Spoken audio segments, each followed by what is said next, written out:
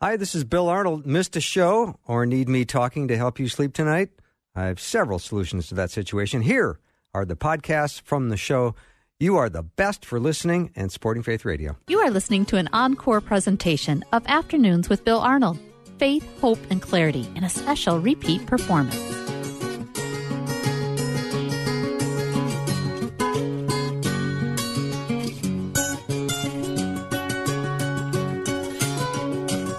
And a warm welcome to Afternoons with me. I'm Bill Arnold, and boy, oh boy, do I have a great show. I love this show. We've got Pastor Brent Kuhlman coming on in just a minute. We're going to talk about marriage. I always give Brent the option. I go, Brent, what do you want to talk about? He goes, marriage. I go, okay. What passage? He goes, Ephesians 5:22 and 33. I go, okay, that's going to be fun. And then Bev Coniaris is going to come in. I've been wanting to talk for a couple of sessions on finishing well. I think it's important that we start focusing on keeping the end in sight, regardless of what age you are, because it's important to always finish well. And if you've got things on your plate like the need to forgive, reconcile, all that stuff, that ends up being an important piece of finishing well. We're going to talk to her about that as well from a biblical standpoint, of course. That's what is on schedule for today. Brent Kuhlman is pastor of Trinity Lutheran Church in Murdoch, Nebraska. He comes on the show pretty regularly when I call. I always appreciate him. Brent, welcome. Hey, Brent. Hi, Bill. Peace be with you. Peace be with you. You're all back from your vacation, nice and fresh and ready to go. You betcha. I love this passage in Ephesians. Wives, submit yourselves to your own husbands as you do the Lord, just to get things started. That's a loaded thing, isn't it, today in America? In 2021, that'd be a little controversial. But yeah, that's right. Jesus Christ is the same yesterday and today and forever. That's right. Submit. That's a huge word in the Bible, and it's not just applied to wives. It's applied to citizens. In Romans, it applies to parents and children. Children are submit or to honor their father and mother. So just real quickly, to submit means to order yourself under your husband or to order your life in a certain way as wife to your husband. You're not going to be a single woman anymore. And you'll notice it's as to the Lord. So the wife is to order her life as wife to her husband because the Lord is using the husband to take care of her. He is the husband is the Lord's mouth, the Lord's hands to take care of her because he's the head, as Paul says in verse 23. The husband is the head of the wife. And that doesn't mean boss. It means source or leadership. And so the husband is the head of the wife as Christ is the head of the church. So a wife will order her life according to the word here and submit to her husband because the husband will be Christ, if you will, to her. He will lay down his life, if need be, for her, or let's put it this way, he will live sacrificially, totally for her. His life is all geared towards her. Now that gets things started. Yeah. Now, if he is Christ to her, she's going to probably be the happiest woman in the world. That's right, and that's why Paul says in everything in verse 24. When the woman knows and can trust her husband to be Christ for her, that is to live self-sacrificially and even die for her if need be, she will order her life in every way toward him as wife. And let's back up the boat a little bit. The pattern that's given here in Ephesians 5, of course, is Christ and his relationship to his bride, the church. Let's never forget that. Right. So, when we go all the way back to Genesis 2, when God instituted marriage, there's this divine commentary in chapter 2, verse 24 in Genesis. For this reason, a man will leave his father and mother and be united to his wife, and the two will become one flesh. That's the divine commentary on marriage. In other words, what God instituted in Genesis 2 in the very beginning, in the very good of creation, by the way. This is very good. So when a man and a woman get married today, this is very good in God's eyes. So now we know it isn't very good, right? All right. Right. But that's the pattern. And it's interesting, too. So Paul quotes that Genesis 2 text in Ephesians 5. Jesus himself does in Matthew's gospel and the parallel accounts when he speaks of marriage as well. So how do husbands and wives live towards each other? Well, the pattern's already set. Jesus gave himself up for his bride, the church. And as we hear also in Ephesians 5, he sanctifies her, he cleanses her by the washing of water with the word, so that he might present the church to himself in splendor, without spot or wrinkle or any such thing, that she might be holy and without blemish. And then Paul says, in the same way, husbands should love their wives as their own bodies, just like Christ loves his body, the church, his wife. So this is just magnificent. And I suppose we should say this too, Bill, that, we as Americans, we think that marriage is like a contract between two people. In other words, people think that marriage is something that they own, but they don't. It's a gift from the Lord. And so Christians, knowing this, will want to live in marriage according to God's word and use the gift of marriage properly. And as you know, you're married, right, Bill? We'll talk about that later. Well, I am. And those of us who are all married, we all know that it is the hardest work in the world. Why? Because you've got two sinners living together 24/7, 365. And, they get on each other's nerves, and you know what I'm saying. And so you have to work at this. You have to confess your sins to one another, and you have to forgive each other. Oh, and this reminds me of something. You'll notice in the text that the verbs that apply to the women in Ephesians 5 are submit and respect. Respect is at the end of the passage, verse 33.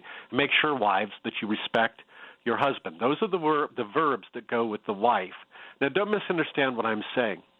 I'm not saying that the wives are not to love their husbands. Of course they are, but I'm just talking about this particular text.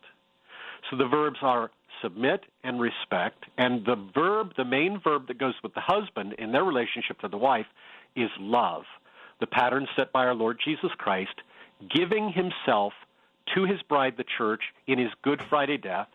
And so the husband is going to give himself self-sacrificially to his wife, and the wife then, as the body of the marriage, the man the head, the wife is the body, the wife will then receive the husband's self-sacrificial love, just as the church does, receiving Christ's love for her. Does that make sense? Oh, it makes a ton of sense, Brent. I just love it. Let me ask you, when you preach from this text, I know that you are speaking right from the Word, and there's people who are going to hear this message, and they're going to be uncomfortable with it, and I'm going to ask you why. Because the old Adam doesn't like God's order. Okay. When I say old Adam as a Lutheran, I mean our old sinful nature, our sinful flesh. We don't like God's order. Our sinful flesh says, no, I'm going to live the way I want, and I'm going to make me, myself, and I king or queen. Mm-hmm. We are always wanting to be selfish. And so this passage is going to repent us. That is to say, this passage from Ephesians 5 is going to show us where we sin and where we fail in our marriages. And thanks be to God for that. Seriously. Because then we will learn to use Jesus properly. In what way? For the forgiveness of sins. And so there are three important words in a marriage. It's table talk, it's pillow talk, it's wedding day talk, it's anniversary talk, it's I love you, or everyday talk. Mm-hmm. But there are three other most important words in a marriage, and that's I love you. And pardon me, I forgive you. I misspoke there. I forgive you. Yeah, forgive you. I was thinking you better say I love you. The third thing, to answer your question, is this text not only repents us, but it also faiths us in Jesus for forgiveness, but it also then leads us as Christians in the way that God wants us to live in holy marriage. And, Brent, I like this idea that you don't take ownership in marriage as much as it is you understand this is a sacred idea that God has given us. Correct. Am I saying that right? Gift. Yes, it's a gift. And again, to back up a little bit, Americans don't understand that. They see marriage as a contract. That's why you have prenups, et cetera. Yeah. And so if marriage belongs to you, then you can do anything you want with it. Good point. But Christians understand it differently. By the way, can I say something about the one flesh? Please. This is magnificent. And again, Americans don't understand this, so I hope this is edifying for folks who are listening. When the scriptures say in Genesis 2, and when Jesus says it, and when Paul says it here in Ephesians 5, that the two become one flesh, this raises our humanity beyond just biology and bodily functions. Here's my point. The birds and the bees do it. Monkeys do it. Dogs and cats do it. Remember, this is a family show, Brent, remember. Yeah, that's why I said do it. So a man and a woman, however, become one flesh. Yeah. And that's the honeymoon, folks. That's the honeymoon. Mm-hmm. That's the stuff that happens in the bed underneath the sheets. Mm-hmm. Okay. And piggybacking on this, since I live in Nebraska, everybody comes to watch the sandhill cranes. And did you know that sandhill cranes mate for life? I did not know that. So do beavers.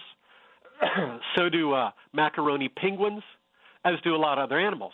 But a man uniquely becomes one flesh with a woman in marriage. And this is precisely why God has designed this way, so that it's like a fence. God uses marriage and the estate of marriage like a protective fence to protect marriage and the man and the woman from any form of adulteration. That's why God gives a commandment. You shall not commit adultery. That is to say, God wants the husband and wife to lead a sexually pure and decent life in what they say and do, and that they will honor and that they will love each other and keep their wedding vows that they said, for better, for worse, for richer, for poor, in sickness and in health. All right, we're going to continue this discussion on marriage right out of Ephesians chapter 5. If you've got your Bibles open, you can look from passages 22 to 33. It's all in there. We're going to continue discussing this with Pastor Brent Kuhlman, pastor of Trinity Lutheran Church in Murdoch, Nebraska. We'll be right back.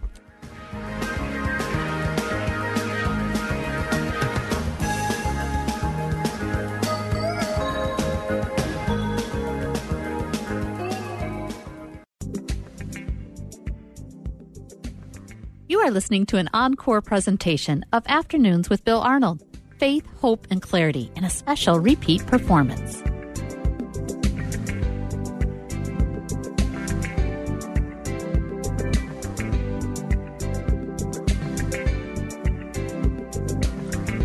My guest today is Pastor Brent Kuhlman. He's the pastor of Trinity Lutheran Church in Murdoch, Nebraska. We're talking about that wonderful passage out of Ephesians chapter 5 on marriage. And Brent, when you talk about this one flesh, I mean, this is the beautiful, it's emotional, spiritual, intellectual, financial, and in every other way. There's nothing quite like it, is there? It is unique. Let me put it to you this way. Because of what God gave and did with Adam and Eve in the very beginning, this is why a man leaves his father and mother, joined to his wife in this wonderful, intimate union.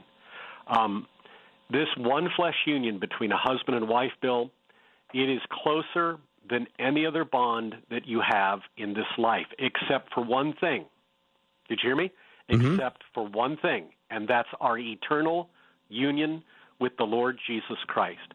And it's from that flows the entire heartbeat of a marriage, and that is the promise of fidelity to one another, in which you get the wedding vows when you're in a wedding. And by the way, I have to say this because people ask this question to me all the time. Pastor, when I die, will I marry in heaven? And we have to teach people that marriage is only for this life. It is not for the next life. And Jesus, of course, who is the expert on resurrection and eternal life, you remember, he teaches in Luke 20 that the sons of this age, namely the people of this time on earth, marry and are given in marriage. But in the resurrection, he says, you neither marry nor are you given in marriage. I have to make that point very clear. And with all due respect then to our Mormon friends and all the country western ditties and songs that we hear, there are no eternal celestial marriages. There's just temporal, earthly ones, and both of our feet are grounded on this earth then in this thing called marriage, which is really rough and tumble in this life. Yeah. Brent, because this is an idea, a sacred idea of the Lord, and he instituted it, is this one of the reasons why the enemy wants to attack it? Correct. Anything that God institutes that is for our good, the devil wants to destroy. Mm-hmm. Boy, this is a biggie. Oh, absolutely. And it's foundational for everything in society, in the world. Husband and wife and family are foundational. And we are seeing the attack against the family in many ways. One, our old sinful nature that doesn't want to live that way. Two, the world and the devil. And the devil and the world, they kind of hook up. They do a tag team, if you will. And we're witnessing it now with the BLM movement and critical race theory, et cetera. All these Marxist organizations now in the United States, Planned Parenthood, it's all geared for what? The destruction of husband and wife, male and female, and the family that comes from it. And I'm not exaggerating when I say that. Mm-hmm. And that's the devil at work. Yeah, well, I'm not surprised if there's something that God deems holy and righteous that the enemy would want to say, he didn't mean that. You should be able to do it your way. And right. People have come to understand that, what they understand marriage to be is not at all what the Bible says it is. So you want to do things based on what you want to do. That's just human nature. And see, thus Ephesians 5 teaches us that you don't live for yourself. Wives, submit to your husbands as to the Lord. Husbands, love your wives as Christ loved the church and gave himself up for her. Those passages that I just quoted are not about you and your self-interest. It's about the other. And this is what it means to be a human being. To be a human being, according to the Scripture, is a twofold shape. It's faith toward Jesus Christ, and then it's love for those with whom you live. And that's what marriage is all about. It's faith in the Lord Jesus Christ and living for the sake of the other in your marriage. And when God gives you children, you take care of them for their sake, not your sake. Yeah. You're making a great point today, Brent. I mean, you're reminding us all that this life is not about us. It's about the Lord. And how the Lord uses us as his hands and mouth for the sake of others. And this is totally, well, I'm saying it too harshly when I say totally, but this is being lost in the world as we are witnessing big time. And let's not forget, Bill, that with the alphabet mafia, do you understand when I say the alphabet mafia? That's the LGBTQ. Okay, blah, blah, blah, I was blah. guessing That's that might have been it. Yeah. Mafia. Okay. These folks, God bless them, but these folks, why do they attack what God has instituted for our good? Well, because they're against life. God gives life through a mother and a father, a husband and a wife. God does not give life through a male, female, fill in the blank. Mm-hmm. And so this is the devil at work again. The devil always attacks God's gifts of life, physical life, temporal life, as well as eternal life. He's always attacking this stuff because, remember, Jesus calls him a murderer and a liar. And that's what we're witnessing in this world right now. Mm-hmm. So we have to be aware of this. We need to, if I may, Bill, we Christians who are married, and if you're not married, you need to live a chaste, celibate life. But those of you who are married, like me, we need to extol marriage in the way of faithfulness to our spouses and to our families so that it is attractive to people, attractive for our children and grandchildren, so that they will want to get married and live in the way that God intends us to in that relationship. Mm-hmm. Because it's the foundational building block of all society. Everything flows from this. Yeah. That's why it's under attack. Yeah, that's a great point, Brent. And then when you become one flesh and you take these vows to love, honor, and cherish, I would appreciate it if you would speak to the believers who are listening thinking, I wish my marriage was better. Okay, good. I'm glad you asked that question. This is what I'm about ready to say is going to blow everybody's minds. Marriage is based upon fidelity. Fidelity, not feelings.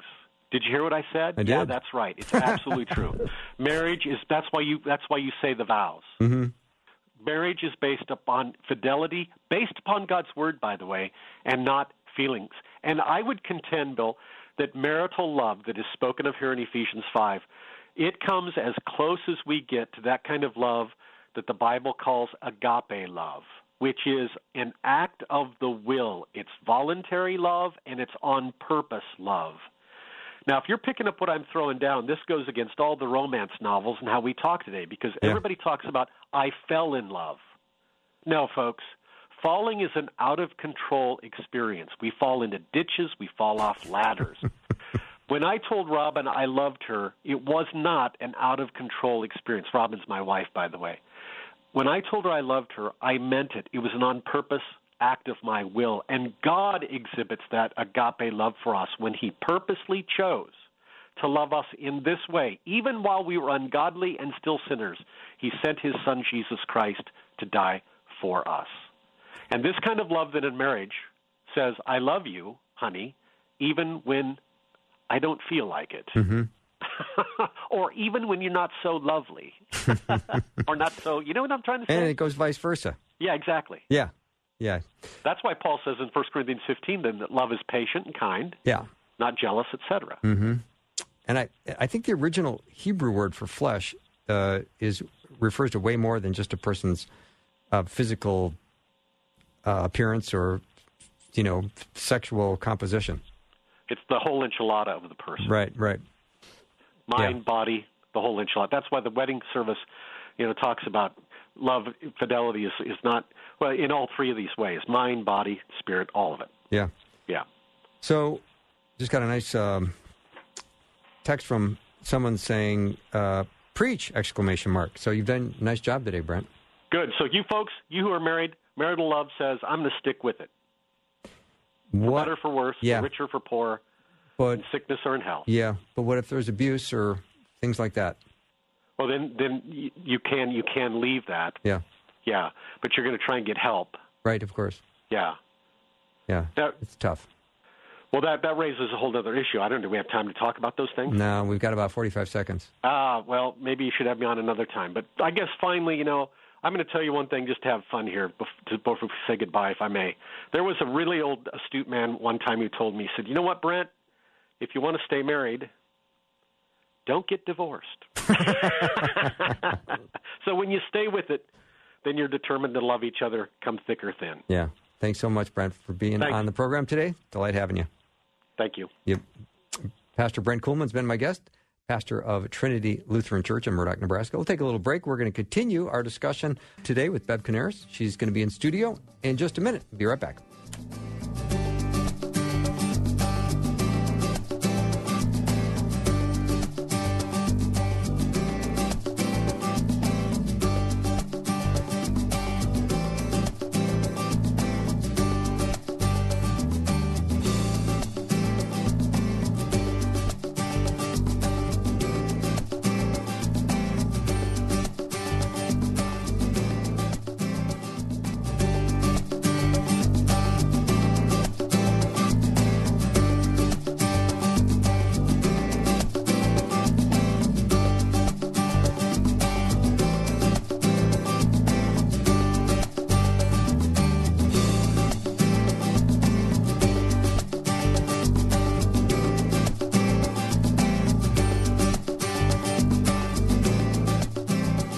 Hey, it's the end of the year, and you are absolutely amazing in your generosity. Thank you so much. If you've not made a gift to Faith Radio, we would love it. You can do that at myfaithradio.com. Thank you so much. You are listening to an encore presentation of Afternoons with Bill Arnold. Faith, hope, and clarity in a special repeat performance. Let's get it started. Jump in your car. What's for dinner? It's the afternoon show with Bill Arnold. Welcome back to the show. Beverly Coniaris is my guest. She is here with me in studio. She was a Bible study fellowship teacher for 30-plus years and loves to teach and mentor, and always a delight to have her in. And Bev, I'm so excited that we're going to continue this discussion. Interesting of the timing of this, that you would have this topic yesterday and now today. So that's how the Spirit works, isn't it? Of course, I know, yeah. How he moves in this. Have you ever had the experience, Bill, where you've been reading the Bible and you're just stopped? You almost get goosebumps as you read it. This I was reading, and it just sent chills down my spine. I was reading in 1st and 2nd Kings and 1st and 2nd Chronicles. You know, you can kind of get a little bored in there because all these names, and then he was a bad king, a good king. But boy, was I sitting up straight after I started reading this portion of God's Word. It describes the lives and the reigns of Israel and Judah, the reigns of the kings, and it's so sobering when you look to see how many are described as doing evil in the Lord's eyes. Some started awful and ended well, but the majority ended poorly, not following the Lord. Well, each king really had their own little unique story as to the whys of how they finished. I have wondered about my own life and how I'm going to finish, Bill. I think of that often. Am I going to just run out of steam here at the end? Am I going to stay motivated to keep serving the Lord, keep sharing the gospel, or am I going to just sit back and say it's my time now for retirement? You know, we all have those choices to make, and so understanding if we really need to be committed to this idea of finishing well. I was having a conversation with a much younger person the other day, and he asked me, why aren't you older people? I wasn't offended. Why aren't you older people mentoring us ones who are younger in the Lord? We are longing for your input. We don't know what to do. Wow. And he was just really getting on me why this isn't happening, more than it should be. And I tried to explain to him kind of how you can start to think. You can start to think, well, I'm just going to be a little more self-focused. I deserve this kind of retirement, laying back. I did all that teaching or all that serving or mentoring earlier in my life, and it's time for the younger people to pick that up now. I'm going to seek a peaceful life here, free from responsibility. Many have served so hard and so long, they want others to step up, but is that finishing well? Is it? Whatever energies I have, now ministry may change as I age, but I would hope that whatever energies I do have, that I will continue serving to the very end. I keep 3 obituaries. You can see how yellowed they are. Oh, wow. In my Bible. Okay. And this is a reminder to me to finish well. One is Bob Glockner. Did you know Bob? I knew Bob, yeah. Yeah, many people in the Twin Cities knew Bob Glockner. Yeah. Quite a man. It reads here that at 18, after making a commitment to Jesus Christ, his passion for spreading the good news about Jesus led him to a lifetime of Christian ministry and service. And it goes on to tell all the different areas where he served. And I happen to know that he had memory issues at the end and was being cared for, and he was sharing the gospel and quoting scripture, even though he was diagnosed with Alzheimer's. Mm-hmm. But that did not go away. Isn't that beautiful? That's fantastic. And then one of my favorite, Huldah Stahl. Nice. Huldah Stahl. Did you know her? I did not. Okay. I cut this out of Great the paper name. up at our cabin. I love it. I love the picture, too. It's just everybody's grandma, But anyway, they describe her here. The kids are writing. 6 sons. She says, our mother was a lifelong student and teacher of the Bible. She's taught Sunday school for as long as we can remember, as long as she was able. She was the junior school superintendent, planned the annual Christmas program for most of our growing up years. She ministered to college and career youth, writing handwritten letters and our daily devotional to them. She was a regular participant in neighborhood Stonecroft Bible studies. Our mother had a passion to spread the gospel around the world and often hosted missionaries in our home. She prayed for all 63 of us by name at least once a day, and her prayer life included, go on and on. Wow. So that's Huldah. Then we have Renald Norling. And Renald retired at the age of 62 with a pension of $25 a month. After their family was grown, they opened their home and hearts to many foster children. After retiring, let's see, that goes on. The important part of Renald's life was his personal relationship with Jesus. He read the Bible daily, spent much time in prayer. He was an inspiration to everyone he met, including the last 4 years sharing his faith at the nursing home. These are people, Bill, that finished well, modern-day heroes. But when I look at the Old Testament here and I look at so many of these kings, I can see that for many of us, we struggle to finish well. And so would you mind if I just would take a peek into a few of these kings' Please. lives, and Yeah, we can let's really do it. see what tripped them up at the end? Okay. What was it? Okay. Well, the first example is from 2 Chronicles and also from Kings. It's the story of Asa. Asa was the king of Abijah. Abijah was a godly king, but Asa kind of went the other way. He did what was good and right in the eyes of his Lord in his early 10 years. Even one of his prayers is recorded, and it reveals like a dependence and a worship of God. But Asa led reforms in the sanctuary. It says here that he sought the Lord, and yet we get to the description of Asa's last years in 1 Chronicles 16. After reigning 36 years, committed to the Lord, everything up until that point. And then Asa goes to war against his enemies and makes a treaty with these enemies to help him. And a seer or a prophet came to him and said, because you have relied on the king of Aram and not on the Lord your God, now you will be at war. Well, Asa's furious with this. He was so enraged, he put the prophet in prison and brutally oppressed his own people. The prophet had warned Asa that his rebellion would lead to strife and a terrible death. And you know what we read about Asa at the end of his life? There he was, bitter and angry. He was afflicted with a disease in his feet. Though his disease was severe, even in his illness, he did not seek help from the Lord, but only his physicians. Direct quote from Scripture. Wow. Wow. 36 years following the Lord. Hey, what happened here? He was on such a good path. I believe in his pride of success, he acted in self-sufficient strength, and that's a major reason why he didn't finish well. And we can begin to think like that, too, that it's all about us. It's about what we did, what we accomplished. We start to take the credit for God's empowerment in our lives.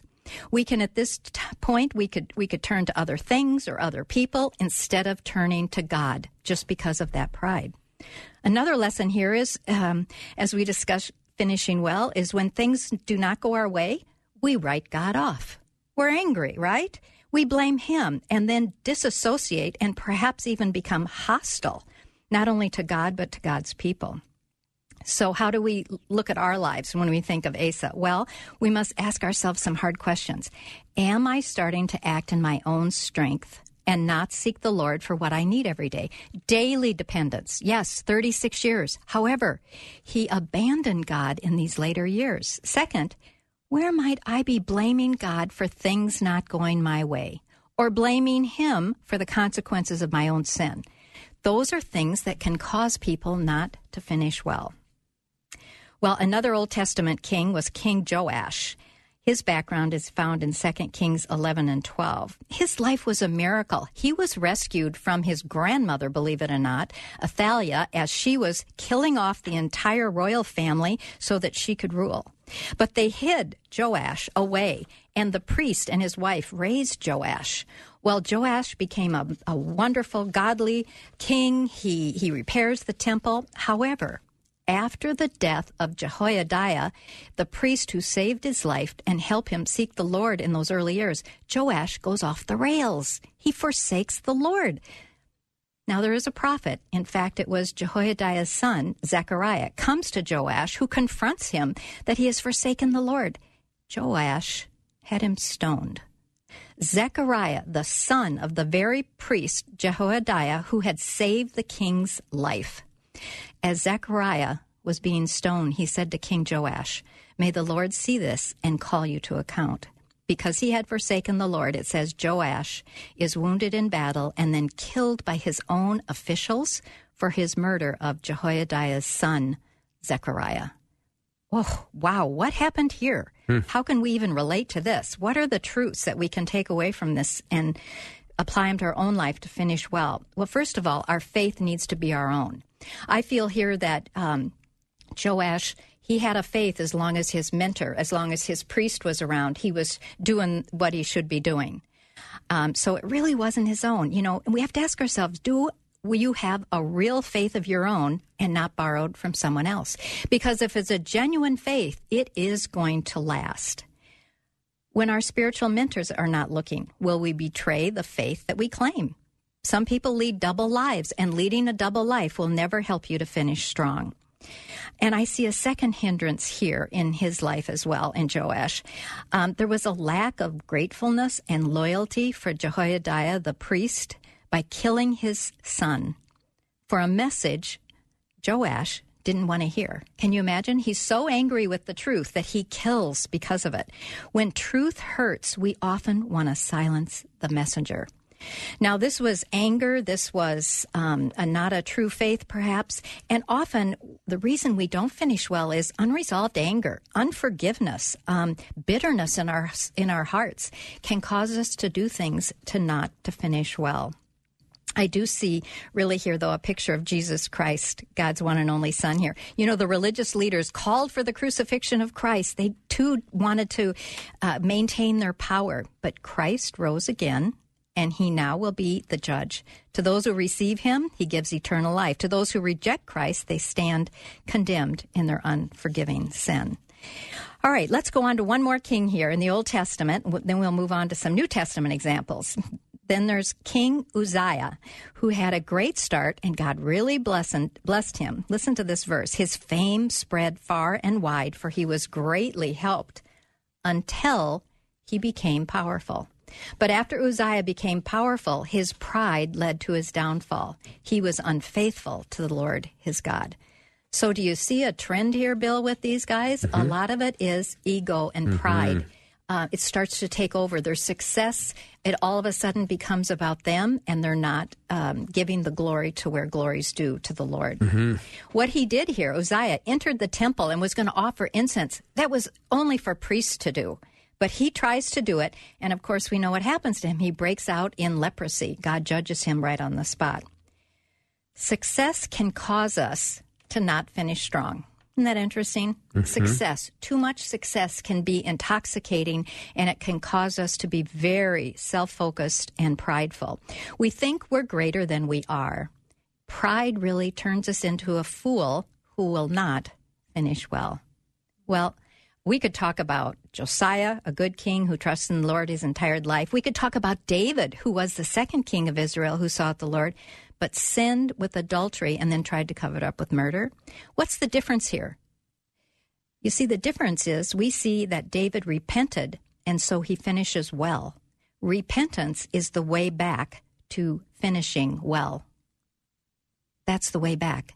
If you've made it, you've blown it, you've had some big mistakes, you forsook the Lord, whatever it is, repentance, when you ask for forgiveness and you really want to change that, and you seek the Lord in that, that's the way back that you can start a new road, a new beginning on finishing well. And certainly King David demonstrates that. Yeah, that's a wonderful encouragement. And I know many are thinking, yep, I need to repent.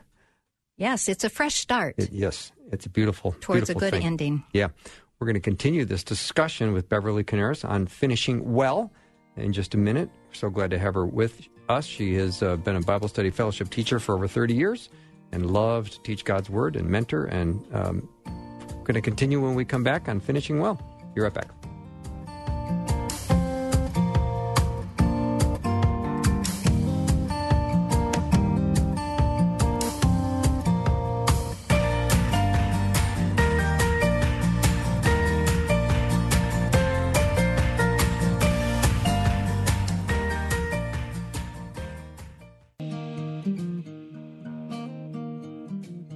You are listening to an encore presentation of Afternoons with Bill Arnold.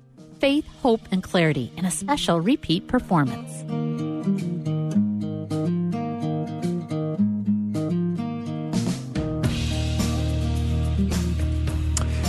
Great topic, finishing well. Beverly Coniaris is my guest. We're looking at some amazing illustrations in Scripture from the Old Testament. Do we have time to move on to the New Testament, Bev? We do. I've got a few examples there as well. In fact, the Bible is just filled with examples. We could talk about this for several hours. Well, let's first go to... It's a 2-hour show, though. I know. Yeah. I know. So I have some limitations. Yes, I know. I'm watching the clock with you there. Let's go to Peter. Most people understand Peter's story. He denied Christ 3 times. But before that, he told Christ, everybody else may deny you, but surely I won't. Peter had overconfidence. we're seeing a pattern here, aren't we? The overconfidence, the pride, pride goes before a fall. Truly, we see this in the Old Testament kings. We see it here in Peter. But Peter, what's the difference here? He does finish well. Peter, like David, through repentance, finished well. He was restored to the Lord, restored in his relationship, and he finished well. So that should be very encouraging to our listeners. It certainly is to me. And then we have Thomas, a disciple of Jesus. He was absent when the resurrected Lord first appeared to the disciples. And so he said, unless he sees with his own eyes and touches Christ's wounds, he would not believe. Now, Christ appears and he rebukes Thomas somewhat here when he says, blessed are those who believe without seeing. But he did have Thomas touch his wounds. He saw for himself.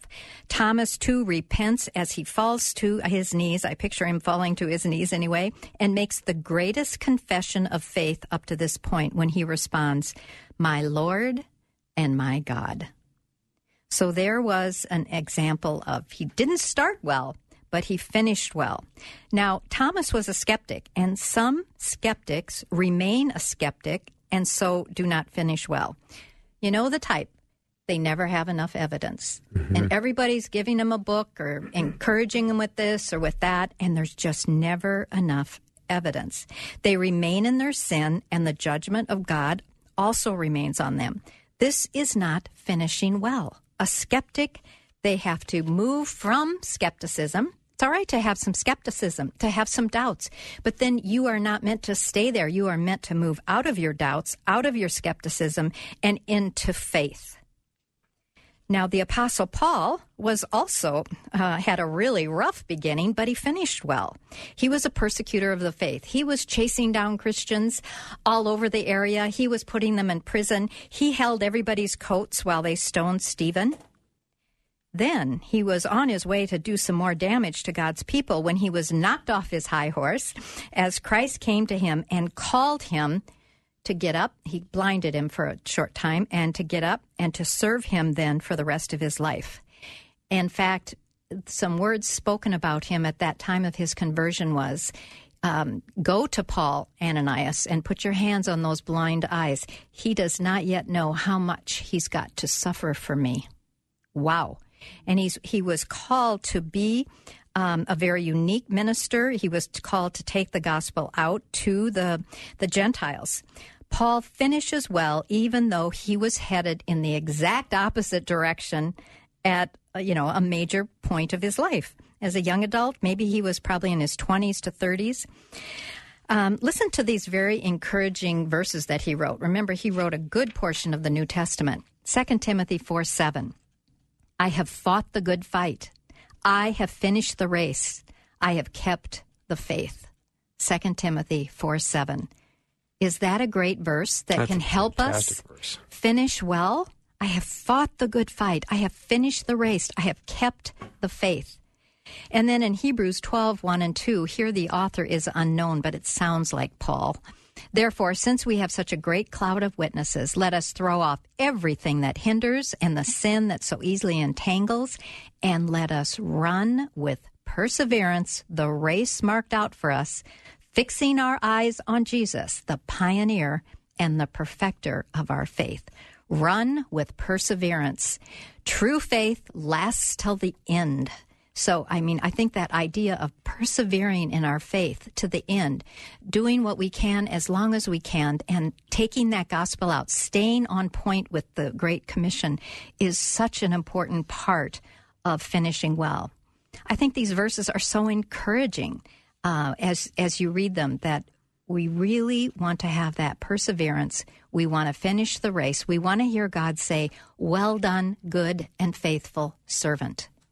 So when we start to feel lazy, Bill, as we age, I'm talking to myself here, I want to make sure that I am not going to let that happen, that I've really committed to myself that as long as I have breath, I'm going to use it for the Lord, even if it is breath that I can only pray. And when I say only pray, I think, wow, what a powerful ministry that is, just to be able to pray. Maybe I couldn't go or drive or teach a class, but I can pray. So hopefully that is going to be what reads in my obituary was that she continued to teach the Word of God as long as she could.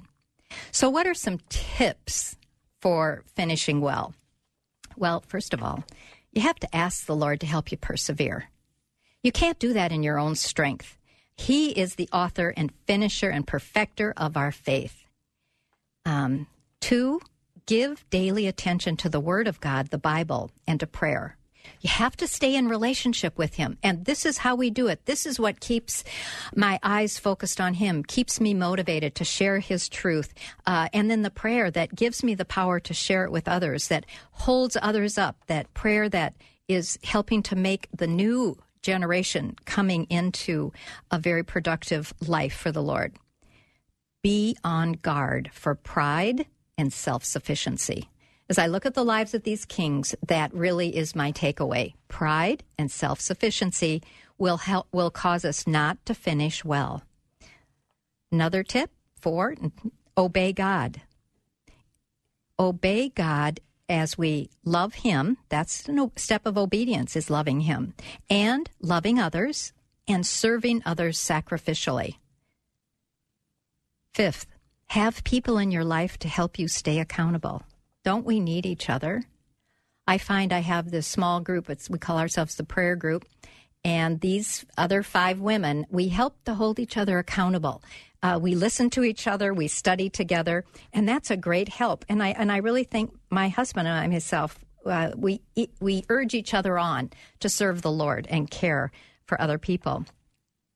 And remember, if you feel like you've blown it, like we're not finishing well, you're on a path right now where you're not going to finish well.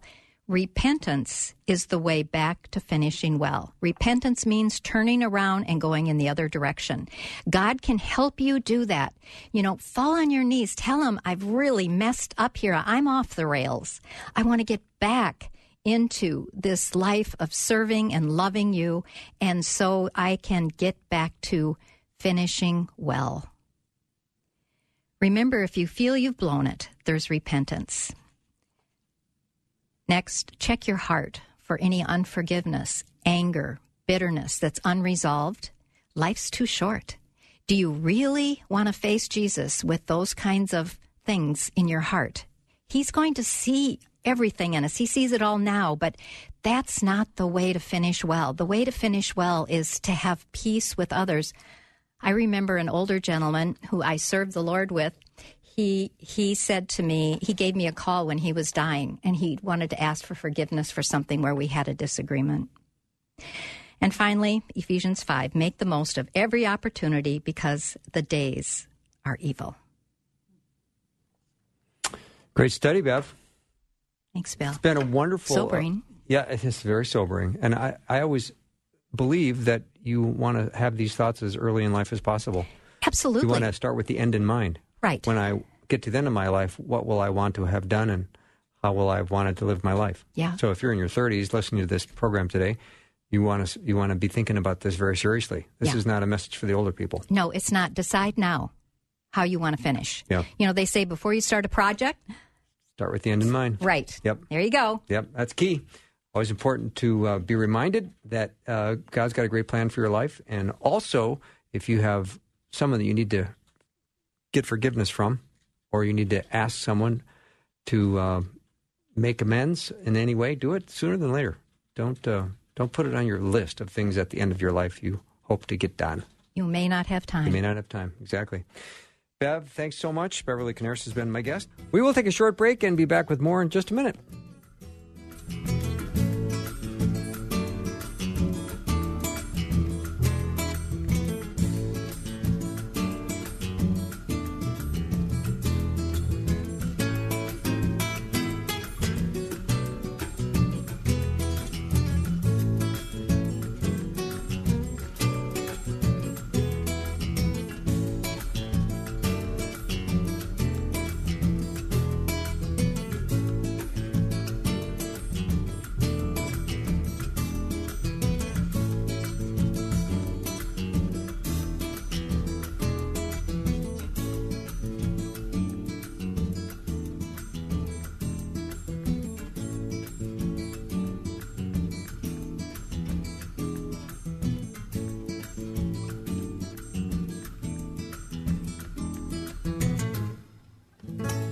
Thanks for listening. Programming like this is made available through your support. Information available at myfaithradio.com.